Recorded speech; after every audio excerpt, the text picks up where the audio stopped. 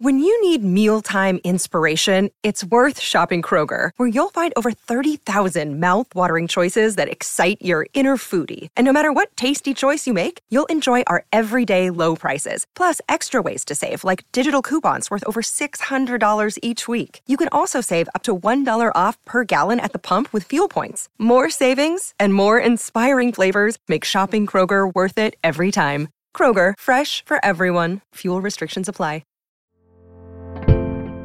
Hello and welcome back to 365 Days with, you guessed it, mxmtoon. I'm Maya, a singer, songwriter, video maker, Oakland native, and a breakfast eater. I'm also a big fan of history. I love untold stories, gross facts, hidden secrets, anything weird, dark, and funky from the past. Each day, I'm going to share a few of my favorite deep cuts with you, so let's take a look at today's stories. It's 365 with mxmtoon.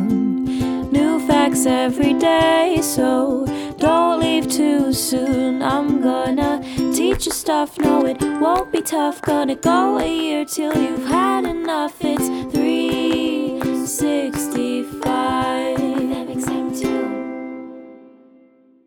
Today, in 1906, Will Kellogg founded the Battle Creek Toasted Cornflake Company. Though the name might not sound familiar, Will Keith Kellogg's should be. The Battle Creek Toasted Cornflake Company eventually became the multinational food manufacturer of more than just cereal, Kellogg's. Let's reverse and talk about how the company began. Box cereals were not the popular commodity we know them to be today at the turn of the 20th century. You wouldn't guess it from the huge variety that exists now, but the phenomenon of box cereal actually all began because of two brothers in Michigan, one of their obsessions with health and the sanitarium that they worked for. Dr. John Harvey Kellogg was the director of a Seventh-day Adventist sanitarium in a town called Battle Creek in Michigan. The Battle Creek Sanitarium was both a health resort and a place for sick people to get better. John came up with the idea of inventing a healthy and plant-based breakfast that was easy to prepare and easy to manufacture. His patients and clients at the sanitarium needed something easy to eat in the mornings that could be accomplished while sick and also be nutritious for those who were simply trying to live healthier lifestyles. His younger brother Will was working for him as a business innovator for the sanitarium, and he took up the cause of helping create the new breakfast food and marketing it to the general public. He realized that cereal would be good for everyone, families and working people alike, not just the patients at the sanitarium. The brothers got to work on a formula for the ideal cereal. The first thing they tried was baking biscuits out of whole graham grain. That worked okay, but the real breakthrough came when Dr. Kellogg decided to try breaking up the biscuits into little bits so they were easier to eat and digest. But that wasn't the end of the process. He also did things like baking the cereal at such a high temperature that he thought it would make it more digestible, and to him, digestibility was key to health. Through the experimental process, they came up with making the cereal into a flake shape. Many members of the family helped with the recipe, so there's a lot of competing stories of how exactly it went down. But the end result was obvious, an easy breakfast that was tasty and healthy. But remember, this episode is not sponsored by Kellogg's.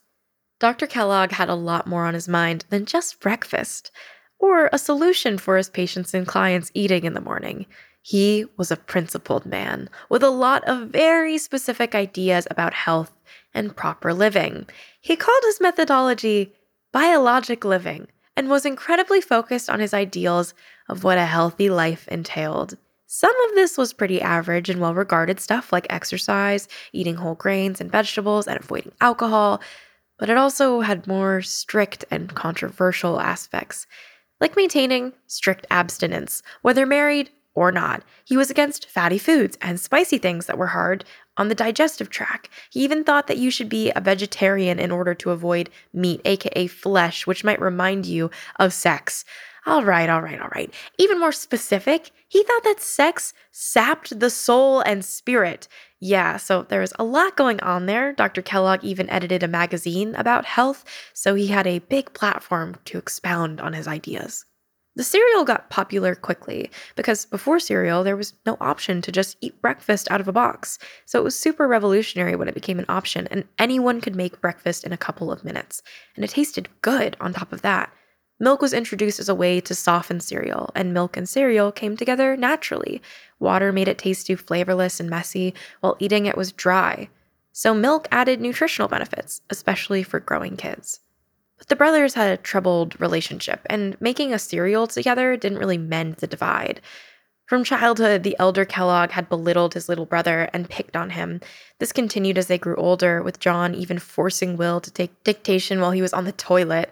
Once the fight over, who came up with the cereal was brought into the mix, things soon escalated to a point of no return. Will eventually bought the rights to the cereal from his brother and made it his own company, the Battle Creek Toasted Cornflake Company, founded today in 1906, which, of course, was massively successful. After the company began to bring in huge profits, John brought Will to court, but the Michigan Supreme Court judged the case in Will's favor. The brothers basically stopped speaking after that, so the relationship didn't really survive. But the cereal did. Not the outcome we'd hope for or expect, but a piece of history nonetheless. Now from cereal to music. Today in 1940, a man named William Robinson Jr. was born in Detroit. Why does that matter? Well, his uncle nicknamed him Smokey Joe, and he went on to become Smokey Robinson, lead singer of the Motown record group The Miracles. If you haven't heard his songs, I definitely suggest checking out a few of my favorites like Cruisin' and Being With You. More than just a singer, Robinson is a songwriter and a producer as well for the Motown label. Since the 70s, he had a smokin' career as a solo artist. In the 2000s, he took up another passion in addition to music: frozen foods. That's right, Smokey Robinson also has his own line of frozen gumbo. A member of the Rock and Roll Hall of Fame, Smokey turns 81 today. Happy birthday, Smokey.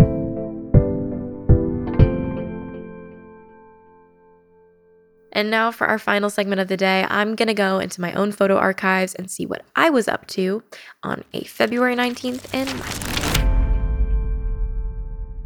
All right, so I'm looking through here, and I went to see a movie on February 19th, 2018.